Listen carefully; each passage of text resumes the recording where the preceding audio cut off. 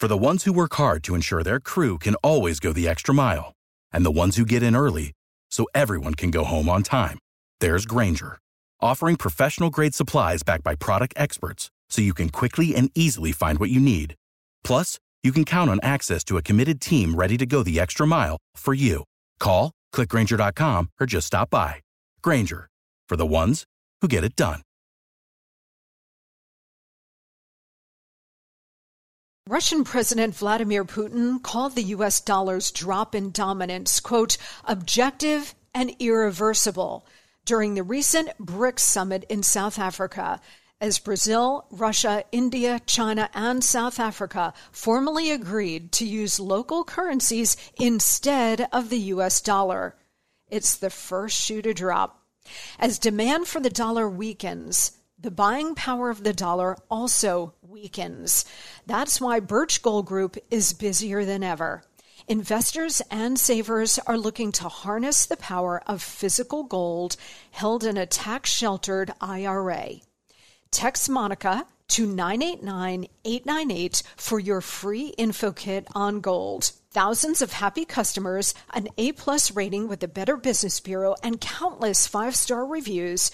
You can count on Birch Gold to help you navigate transitioning an existing IRA or 401k into an IRA in gold. As the U.S. dollar continues to receive pressure from foreign countries, digital currency, and central banks, arm yourself with information on how to protect your savings.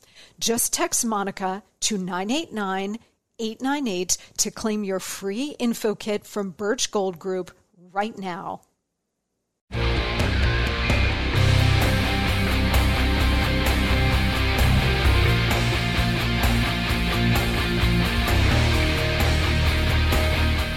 Hey guys, I'm Monica Crowley, and this is the Monica Crowley Podcast. Thank you so much for being with me on this Monday as we kick off a brand new week. This is your go-to for Hot Liberty, a safe space for all of us thought criminals, independent thinkers, and happy warriors. Don't forget to follow me on social media. My Instagram account is @MonicaCrowley_. Again, @MonicaCrowley_. And on Twitter and Truth Social, @Monica Crowley. Also, you can send me an email about this show to monicacrowleypodcast@gmail.com, monicacrowleypodcast@gmail.com. I read all of the emails that come in. Keep them coming. We got tons of them, and we're going to get to some later in the show. So I really appreciate you guys so much. All right, as we kick off this new week in Biden's hellhole, I want to deal with one of the greatest menaces to America in the history of the Republic. And what makes this menace particularly disgusting is that it is a homegrown threat, an internal dark force, not a threat that came from abroad, but one that gave rise from within. I'll tell you what it is in just a moment. Also today, a very special conversation with my good friend, the legendary editor, Tina Brown, about her brand new book on a subject I find fascinating, the British royal family. The Queen is having her Platinum Jubilee in about a week. I think it begins on June 5th, to celebrate 70 years on the throne. She is the longest-serving British monarch in history, and she is also the OG, man. She is the original girl boss. But her family, oy, what a hot mess. Okay, and when we talk to Tina, I'm going to tell Tina and you which member of the British royal family I grew up wanting to marry. And if he had married me instead, the British royal family would be in a much better place. Also, do not get me started on Meghan Markle and that dope that she married. Actually, no, do get me started because I do have a few things to say about that. That's fire. Coming up. Oh, and speaking of fire, I have to mention I have got a very special show coming up for you on Wednesday this week. I am going to talk with the brilliant and brave Naomi Wolf about her new book and how the global predators, the Chinese Communist Party, the CCP, the World Economic Forum, WEF, which is meeting right now, this week, as we speak, plotting new and interesting ways to make you sick, make you take a shot, strip your freedoms away. They're meeting right now in Davos. And the World Health Assembly, that's moving on all of these things that we have been talking about, the amendments to the international health regulations. They're plotting forward to move ahead with this pandemic treaty. All of these things to strip away your ability to make your own decisions about your own health, your family's health, and your nation's health. They're all meeting now, right now, this week. Don't think it's a coincidence that you're starting to see monkeypox pop up all over the world. They're meeting now, and they're coming up with new and sinister ways to destroy Western civilization, freedom, and you. Plus Bill Gates, let's not forget about him. So they're all out there, and Naomi Wolf has written this brilliant new book talking about how, first of all, talking about the previous 2.5 years and what they have done to us in terms of stripping out our humanity, our freedoms, how we all just sort of gave it up, right? Like an easy girl at the prom. We all just gave it up. But also she talks about how they're accelerating their Great Reset and what it means for you. So on Wednesday, you're not going to want to miss, well, first of all, you should not miss any Monica Crowley podcast. But on Wednesday, it's going to be a very, very thoughtful and important conversation. The Monica Crowley, Naomi Wolf interview on Wednesday. Okay, let's kick off today with the Monica Memo.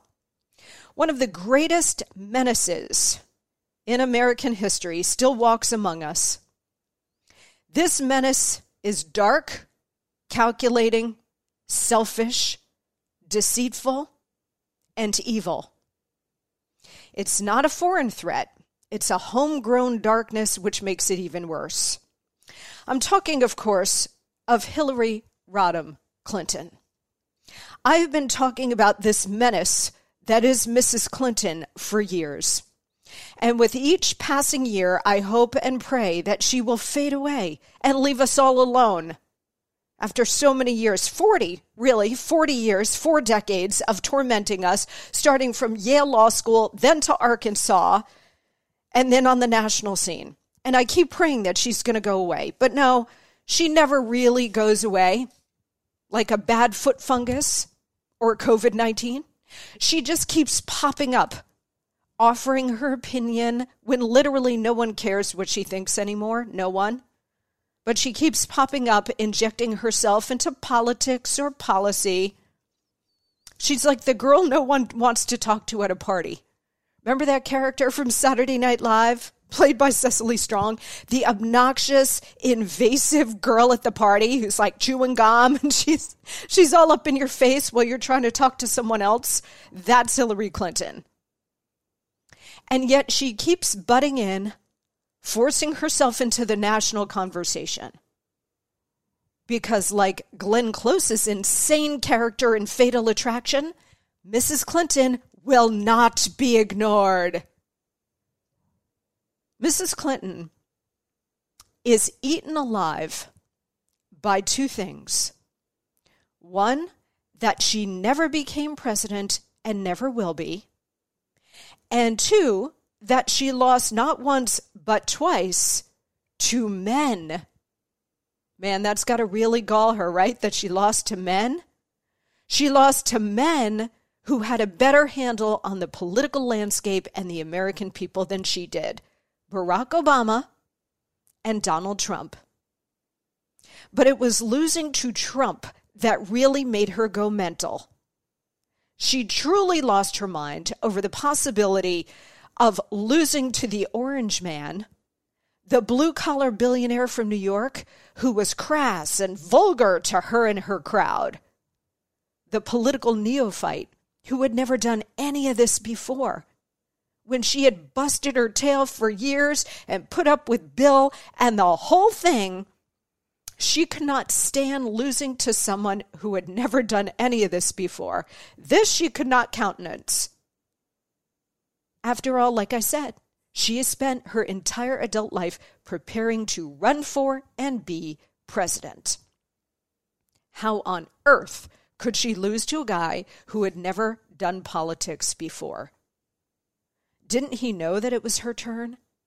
Didn't he know that she had sacrificed everything, including her dignity, by hitching her future to serial skirt-chasing dog Bill? Didn't Trump know that he needed to make way for her, the deep state queen of victimhood? Well, no, he didn't know it. And if he did, he didn't care, because it was his time too. Donald Trump doesn't make way for anybody, especially when it comes to serving America. The Clintons and the entire deep state are not about serving you or America. They're about serving themselves. Trump saw a mess after 8 years of Obama, and he said, I'm going to step up and do this. So he thought it was his turn. He saw it was his turn, not out of a sense of entitlement, but out of a sense of duty to the country. So Trump made the mistake of running in 2016 and winning the Republican nomination, and then, heaven forfend, winning the presidency. This could not stand. Not for Mrs. Clinton personally, for all the reasons I just laid out, but also because she had a need. Not just a need for speed or a need for power, which consumes her, but a need to distract from her email private server controversy, because she was breaking laws all over the place with that one, and she didn't want that to torpedo her, so she needed a quick distraction. But it also could not stand for the deep state that she carries the banner for. So they set out to frame and destroy Donald Trump, the interloper, the man who dared to run from the outside, the one that they could not control, the one who would interrupt their great reboot, dragging America to communism. This interloper had to be undermined and destroyed. But how? As they were thinking about this, how were they going to do it? It couldn't be a standard issue dirty trick, like sending 100 pizzas to his campaign headquarters and making them pay. Or even a more intense smear, like a sex scandal. No, they tried all of that and nothing worked. Nothing stuck to Donald Trump. No, for this project, they needed to bring out the big guns of the deep state. It needed to be a far more sophisticated smear, complex, involving fellow deep state operatives in the CIA, the DOJ, the FBI, the Obama White House. They realized if this were to work, she needed to go major league.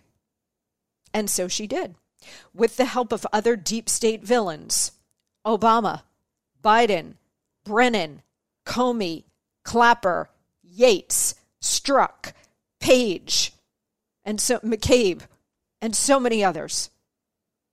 They came up with this, and they executed the framing of Donald Trump as a Russian asset, a stooge of Putin, an American traitor. Of course, all of this is what they themselves were doing, selling out and cashing in with our enemies. But they deflected that away from themselves and onto Trump. You can always tell what they're doing and how dark and evil they are by the projection that you see. Whatever they accuse our side of doing, it's what they themselves are doing. It's classic projection, and it worked because they had help in amplifying the true big lie. See, when they accused Trump of talking about the 2020 election fraud and all of that, oh, that's the big lie. No, again, that's projection. They are accusing Trump of doing something that they themselves are doing, stealing elections, and this big lie, the Russia hoax. This is the true big lie. But they had help in amplifying it from their wingmen in the press. From Rachel Maddow to the New York Times and Washington Post, which won Pulitzer Prizes for spreading the true big lie. They should return those prizes, by the way. But they won't, because they have no honor or shame or any journalistic principles. In fact, a lot of these reporters actually got promoted. But once they had the lie, and knew the press would run with it, because of course they would. They're all on the same side. Once they had all of the parts, it all just fell into place. until now. Now, special counsel John Durham is starting to bring indictments, and the first trial of the Clinton campaign lawyer Michael Sussman is underway. Of course, the press is totally ignoring it because they only perpetuate big lies. They don't actually tell you the truth, ever. But the secrets of the true big lie are starting to come out. Late last week, we got the bombshell testimony from Mrs. Clinton's campaign manager, Robbie Mook. What grown man goes by Robbie?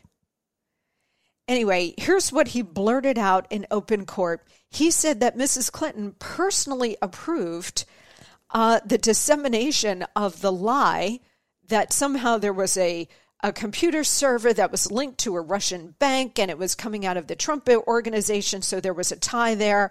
Mook blurts out in open court that, yes, Mrs. Clinton personally approved passing off that lie to a reporter. Okay, well, of course she did. Of course she agreed to have the lies sent to reporters. That was the plan. She was the lie. She created the lie and then made sure the lie got spread far and wide. Through her deep state network, they sent it over to the CIA, which looked into it and dismissed it as bogus right away, as did the FBI. But they kept going with it. Why? Because when Peter Strzok picked it up after an FBI analyst looked at it, and within 1 hour, the FBI analyst said, yeah, this is bogus. This is not true. There's nothing here. Peter Strzok picked it up and ran with it. He revived it, as did tons of lying politicians like Adam Schiff and Swalwell and all of those characters, and the propaganda press. Rachel Maddow was every night wall to wall. They spied on a presidential candidate, then undermined and tried to destroy a sitting president for a few basic reasons, separate and distinct from Mrs. Clinton. 2016 was supposed to be Hillary versus Jeb. She was supposed to win, of course, but a Jeb presidency wouldn't have been much different, right? I mean, it's a uni party. It's all the same. It would have been the same swamp sellout. Both sides knew this. Donald Trump was the one thing that they did not anticipate and could not control. So they spied on him and lied about Russia to try to destroy him. If this isn't treason, I don't know what is. And as far as the Mueller investigation goes, that was a setup, a farce from day one. You know, I'm on social media since Friday, since this Robbie Mook story broke, and all of these people are out there going, $42 million in the Mueller investigation, 2 years. Why didn't he find this? Come on. He was in on it, guys. The Mueller investigation was the cover-up. Once Trump was sworn in, they lost control of the government and all of the evidence. So they needed to buy time and bury the evidence. So they enlisted James Comey at the FBI and Trump's first Attorney General, Jeff Sessions. How dumb was that guy? Stupidly went along with appointing a special counsel. Maybe they had dirt on him and held a gun to his head. Who knows? But they scored big when they got Mueller, a semi-senile deep stater who would cover it all up, at least for 2 years. Score! All of this is treason. The press isn't covering it because they're still in protective mode. But secrets never stay secret forever. And even if we don't get convictions here, because like I said, the jury pool it's all Democrats. It's in Washington, D.C. The judge is an Obama appointee. The jury's got Hillary Clinton donors on it, for God's sakes. So even if we don't get convictions here, the evidence will be part of the public record. This is what Durham is doing. He's airing a lot of this out. And it will be there for all of us to see. It may not get reported, but it will be there. Mrs. Clinton likely will never be held accountable. In a fair and just society, that deep state monster would spend the rest of her miserable life rotting in federal prison. But she won't. I hope I'm wrong about that, but I think I'm right about it. She might have to wait to meet her maker for the judgment. In the meantime, I am sure that she is plowing through the wine cellar and throwing lamps aplenty around that Chappaqua mansion. Bill can't believe he's still ducking flying lamps after all these years. Judgment, in one way or another, comes for us all, Mrs. Clinton. For us all. We're coming right back. We're going to change gears, and we've got a very special, fun interview about another prominent woman in power, only this one is the one Rodham wanted to be, but could never be. Sit tight. Okay, everybody, listen up. We all want to be healthier, right? Well, to get there, we have to have a healthier diet, which is not always easy to do. I can attest to that. You know, that shredded lettuce in a double-double and the fruit filling in a donut are amazing, but they do not count toward the recommended 5 servings of fruits and vegetables a day. Sorry to be the one to break it to you, but they don't. I don't always eat healthy either, but I will share that the Mayo Clinic says if you want to help prevent heart disease, lower blood pressure, and cholesterol, eat 5 servings of fruits and vegetables every day. I don't, and you probably won't. That's why I take Field of Greens. Unlike other supplements, each fruit and each vegetable in Field of Greens was medically selected by doctors to support your vital organs, like the heart, lungs, kidneys, and the immune system. Flu season is here, and I trust Field of Greens to help me stay healthy. Field of Greens works fast and tastes so good. It's really delicious, guys, and you'll feel better with more energy. And you'll notice your skin, hair, and nails will look healthier too. I certainly noticed that in me since I started taking Field of Greens.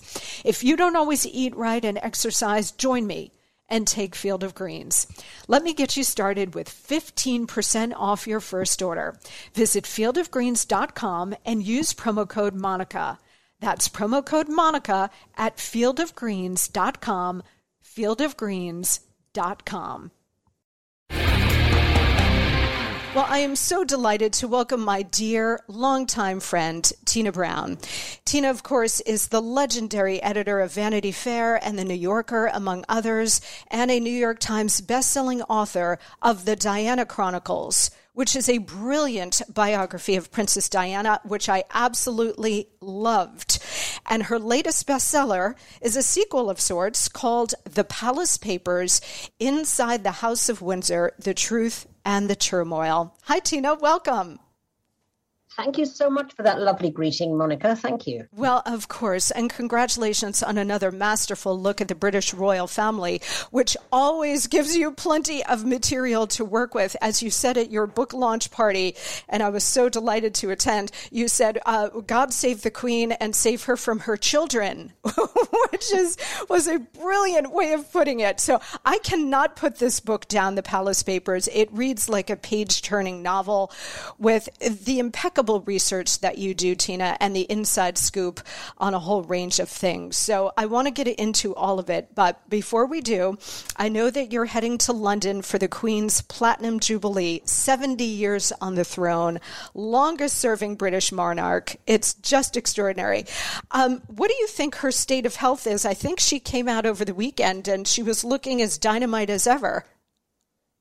Well, her health has been really iffy. And for the first time in her life, actually, the Queen, who has robust health, mainly because she rides every day, she tramps the moors, she is the healthiest woman you could possibly imagine with amazing stamina. But now she is, 96. And it is beginning to show. And she doesn't like it showing because, she's never had to show any kind of infirmity. She is becoming very infirm. She clearly probably needs a wheelchair, which to her is anathema. She doesn't want to be seen in it. And she is frail. There's no doubt about it. Her health is not good. It was a source of great delight to everyone when she came out this weekend, suddenly looking great. And everybody thought, thank God, she's not fading fast on us, which had been really the worry over the last few weeks. Well, Tina, as you well know, I worked with President Nixon during the last years of his life, and Mrs. Nixon used to get very sick, and then she would come back stronger than ever. So we used to joke that Pat Nixon was like a cat and had 9 lives, and I think that also applies to Her Majesty the Queen. She is the ultimate badass, Tina. She is the ultimate girl boss. So we wish her well, and we hope to see her throughout the Jubilee events. Okay, so first of all, I have to tell you, and you are my long and dear friend, and you know this already, but I have to tell the audience as well. Your biography of Princess Diana is one of my all-time favorite biographies. First of all, I'm a Diana maniac anyway, but your biography of her called The Diana Chronicles is just brilliant. And now you've come out with another chapter on the story of the British royals. It's called The Palace Papers. Why did you decide to take it on again?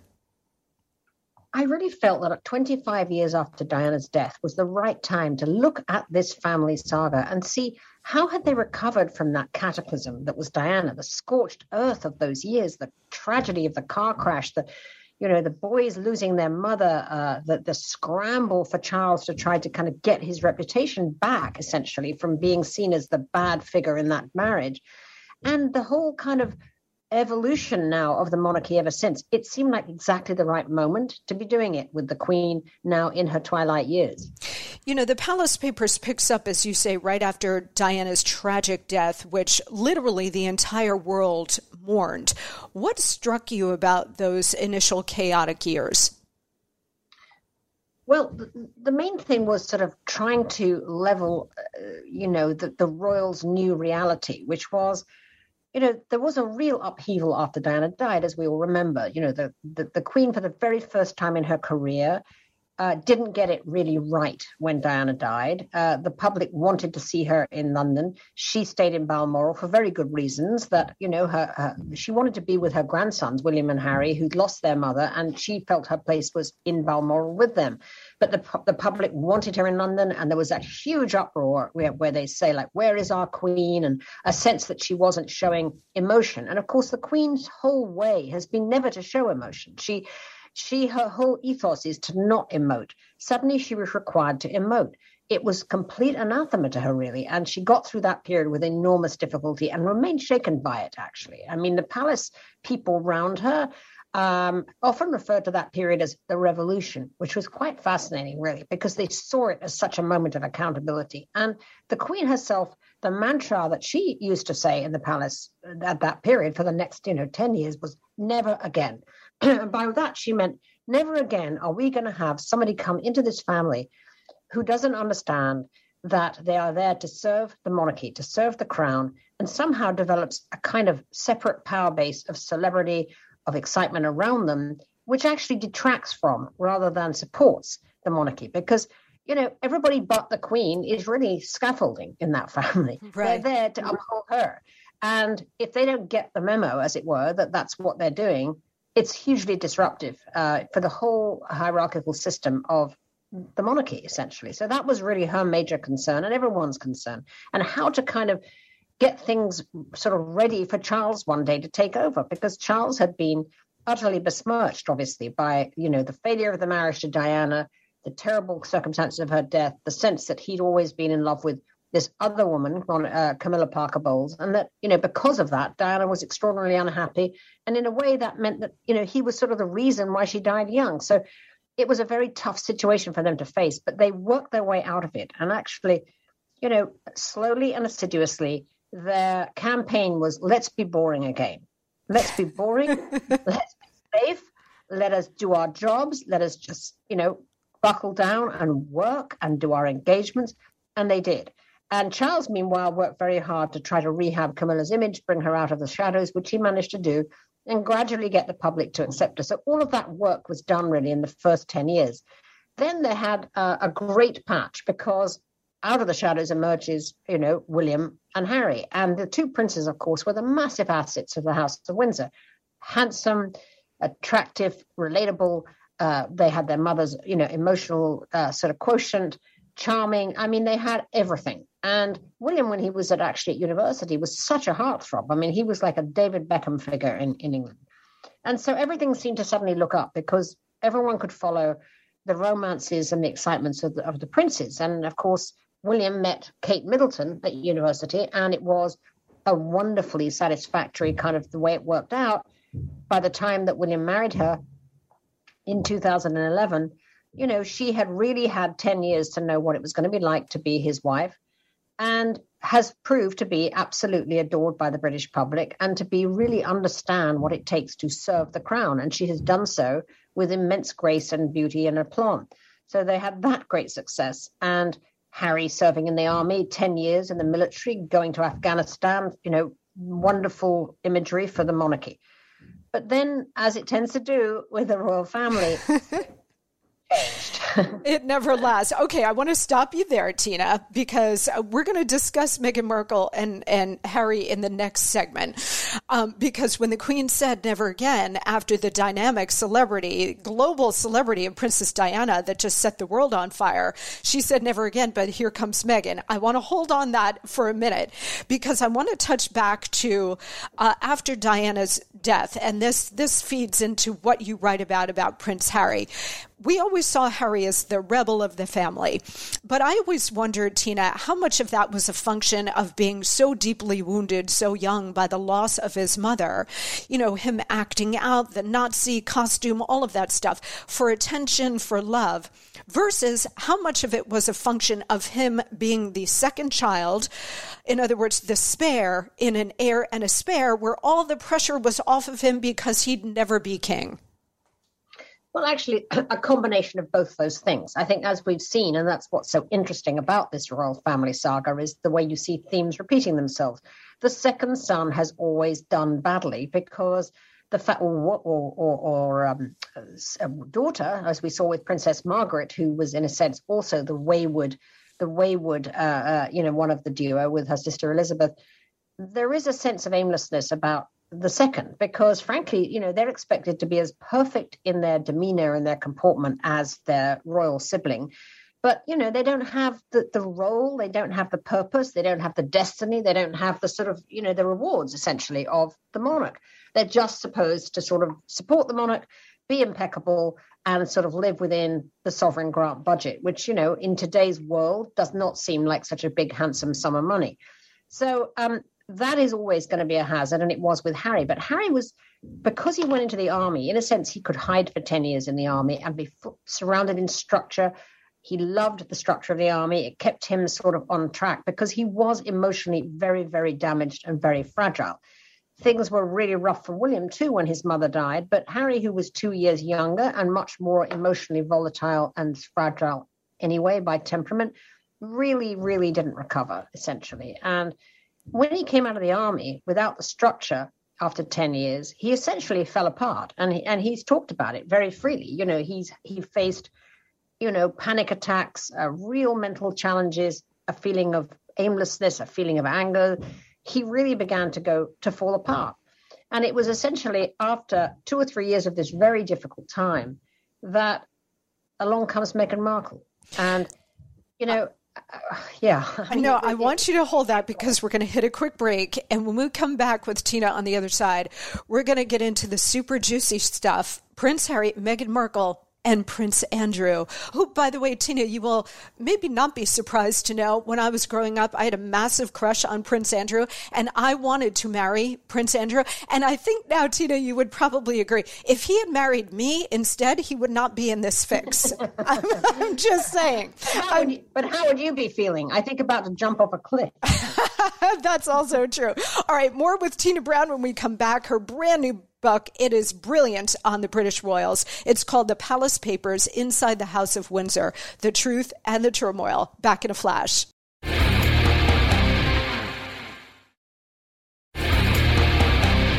And we are back with the great Tina Brown. Her brilliant new book is called The Palace Papers Inside the House of Windsor, The Truth and the Turmoil. It's a sequel of sorts to her brilliant initial bestseller on the British royals, The Diana Chronicles, which I remain obsessed with. Okay, Tina, so let's get back to the kids because they're a lot more fun, I think, than even the Queen and Prince Charles and Camilla. Prince Harry, as you say, marries Meghan Markle. In my view, she is a real Jezebel. She is a wily one. She has played Prince Harry like a Stradivarius. And I want to run a theory by you, okay? So Meghan Markle is very smart. She is a real operator. She's a very savvy observer. She does her homework. I think that she studied exactly what Princess Diana rightly complained about, the cold, unfeeling family, feeling like an outsider, never good enough, then later feeling unprotected by her husband and his family. And so her warnings and Diana's warnings and pleadings for support and protection all went unheeded. And because of that, she died. Now, Meghan Markle knows all of this and very cleverly pushed all of those buttons with Harry, whom she also knows carries a lot of guilt for being so young at the time and unable to protect his mother. So I think Meghan Markle is playing into all of that, and that's how she got him, and that's how she continues to manipulate him. Am I right? Yes, a lot of that is true, but there was also another component that she played into, which was very much a button to press, right? Harry, by the time that he met her, had really begun to resent his role. Second, as we were discussing, he really began to feel that his brother was hogging all the best assignments and, that he was being pushed down, that his own gifts were being ignored. And he had shown that he did have gifts. He started his own charity, the Invictus Games, which was sort of his version of the Warrior Games, which is a kind of special Olympics for wounded veterans. And it was a huge howling success, which showed Harry that really he was a star. He was a star on the global stage who was being held back by the palace and by his brother's superiority in rank. So he was boiling with all of that when Meghan came along. And Meghan really wowed him because she seemed to him to be so confident, so sort of together about herself, a person who was already, claiming to be a big humanitarian, someone who had done the sort of conferences and appeared, speaking about humanitarian matters as a TV star. He was wildly impressed with Meghan, and also how she could sort of understood the savvy world of entertainment and things, which he didn't know as a kind of member of, the royal family. He has no idea how to kind of call big Netflix and people like that. He just doesn't know how to do that stuff. She knew all that stuff. And what she really did with Harry was to reinforce with him the fact that he was a star, that he could be a massive global humanitarian like his mother, and that really he had moved beyond the need for the kind of constraints of the palace platform. In other words, she and Harry together could rule the world. And that was really as much of an appeal to Harry as all of the emotional buttons that she played with, the whole Diana script. How long do you think this marriage lasts? I'm giving it an additional 5 years tops. Well, it's funny. When I did my book proposal, I betted that they'd be out of the royal family in 5 years, and it happened in 20 months. So I don't know what the fate of this marriage is. A lot of people think, Harry will wake up and feel he needs to go to the pub and go back to his old friends. He's vested and betted a lot into this marriage, and I think he has gone full on goop. He's gone full on California. I mean, full on, California therapy, all of that speak, if you know what I mean. Yes. I mean, he stunned me the other day by saying, which is true, that America is much more open about mental health than Britain is. And that is true, and a very good thing. But then he said something completely bizarre. He said, here, it's all about my therapist will talk to your therapist. And I'm thinking, what? I mean, only perhaps in a movie trailer in Hollywood does anybody talk like that, right? I mean, The fact is that a tremendous amount of Americans don't even have health care, plus there's patient confidentiality. It was a nutty thing to say. right?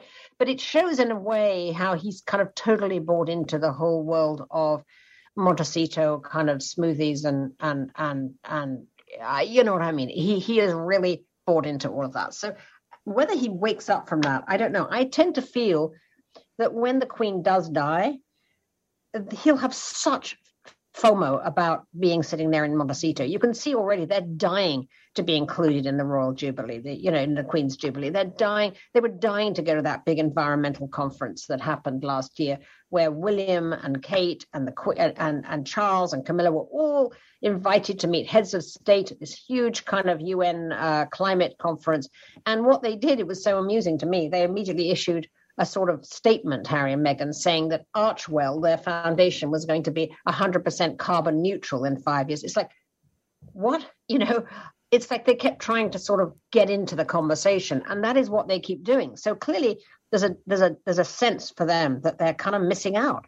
And when Harry's father becomes king, I think he's going to feel suddenly a desperate desire to kind of come back and be part of the action, because he's not really getting much action, frankly, in California with her. I mean, they're now simply celebrities like everybody else in California who have to sort of rely on their entertainment success to have a status. Yeah, and that's really not going anywhere either. Netflix just dropped one of her series that they had picked up, that she had pitched and so on.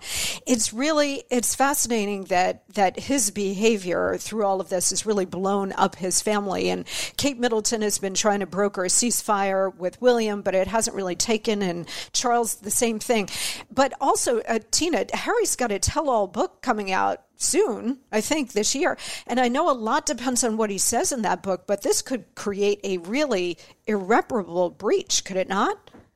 It really could. And actually, I'm told that there's a tremendous amount of anxiety about this book and a real sense of anger and betrayal. They were very, very angry indeed about the Oprah interview, but there would still have been a possibility of them having kind of a reunion, after 6 months with that.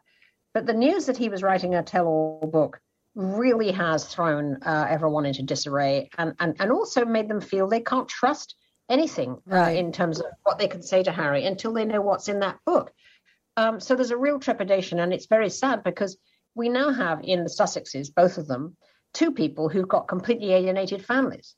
And I think we all know that to alienate your family is never a good idea. I mean, to be sitting in Montecito with their two beautiful children who've never met, the younger one has never met their grandfather or great grandmother, the Queen, who, they're out there without any contact with their multiple cousins in the Windsor family. I mean, it's a wonderful family for children at the moment. I mean, all of the younger royals are having their children. It's a great sort of community of children that essentially Archie and Lilibet are completely sort of cut off from there.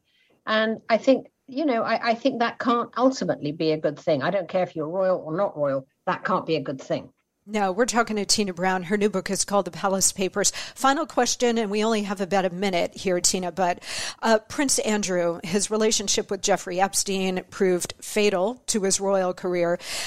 Is he over as a British royal? Is there any pathway back to respectability, either with the Queen or her successor, Prince Charles, or William? Look, Prince Andrew is cooked. I mean, Andrew is done. His mother is still got such a soft spot for him that while she's alive, he will continue to live in that house he has in Windsor Great Park, a stone's throw from Mummy. But once she passes on, honestly, I don't see him getting the same kind of sort of free pass from Charles, or even more so from William, who has absolutely zero sympathy with his uncle. And, the Queen herself had to do something really painful, which was to strip him of all his military honors. It was to essentially cancel her own son. Hugely, hugely painful for her, but she still did it to protect the crown. So Andrew's done, in answer to your question. Well, once again, I say, Tina, if he had married me instead of Sarah Ferguson, he would not be in this predicament. Tina, this is all incredibly fascinating, and I guarantee you there are many more twists and turns to come with the British royals, so rest up now, Tina, because we're going to need a third and fourth volume from you with the inside scoop. Okay. Tina, congratulations. The book is called The Palace Papers, Inside the House of Windsor, The Truth and the Turmoil. The author is the phenomenal Tina Brown. Go get it. I'm Monica Crowley, back in a flash. Bye. You bet. Thank you, Tina. Bye. Bye.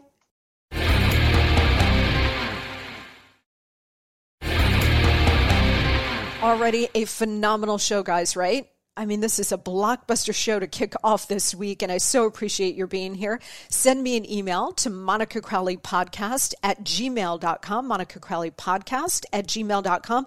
Also, please don't forget to follow me on social media, Instagram @MonicaCrowley_, and on Twitter and Truth Social @MonicaCrowley. All right, let's dip into the email bag, shall we? DJ writes about Friday's show. Fantastic podcast about what needs to be done with the swamp. The only reservation I have about it is if the corruption were removed, there wouldn't be much of a government left. True, DJ. True. He continues, I'm kind of pessimistic, and I think the corruption starts from the bottom up or trickles from the top down. Local governments are corrupt, state governments are corrupt, and the federal government is corrupt. It's been going on for so long and is so pervasive that it's very hard to believe that anything could ever be done about it.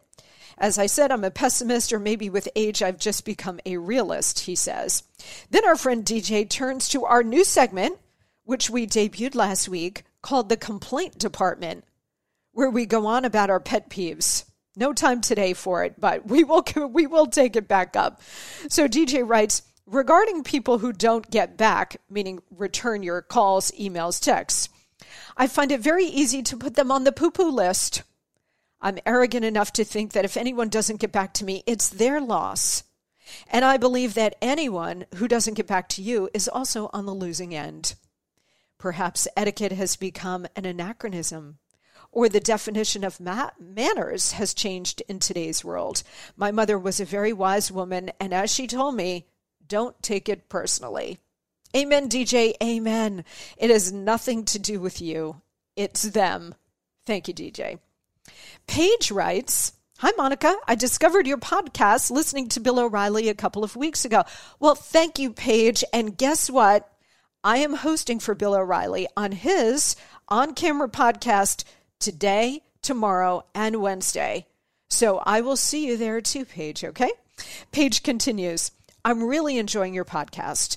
I'm a dental hygienist, and my biggest pet peeve is when people walk in 15 minutes late or later to an hour-long appointment and don't bother saying anything. Another pet peeve is when people answer their cell phone or text while I'm trying to clean their teeth. Oh my God, who does this? What kind of monster answers their phone while they're getting their teeth clean? The sense of entitlement is unbelievable today, she says. I'm a Gen Xer and was raised much like you and accepting responsibility and accountability for my actions and following through with my word. A fellow Republican and believer that good will prevail over evil. Amen to you, Paige, and thank you very much. I am so happy that all of you guys are enjoying this podcast so much. That means the world to me. Keep those emails coming on your pet peeves so we can all commiserate together, or on anything else that's on your mind. monicacrowleypodcast@gmail.com. All right, don't forget Wednesday, a very important and special show. I am going to I'm going to have this phenomenal conversation with Naomi Wolf, who is brilliant and brave and has been throughout this entire pandemic speaking truth to power. That is coming up on Wednesday, the Monica Crowley, Naomi Wolf interview. So do not miss it, okay? All right, guys, have a great beginning of your week, and I will see you right back here on Wednesday.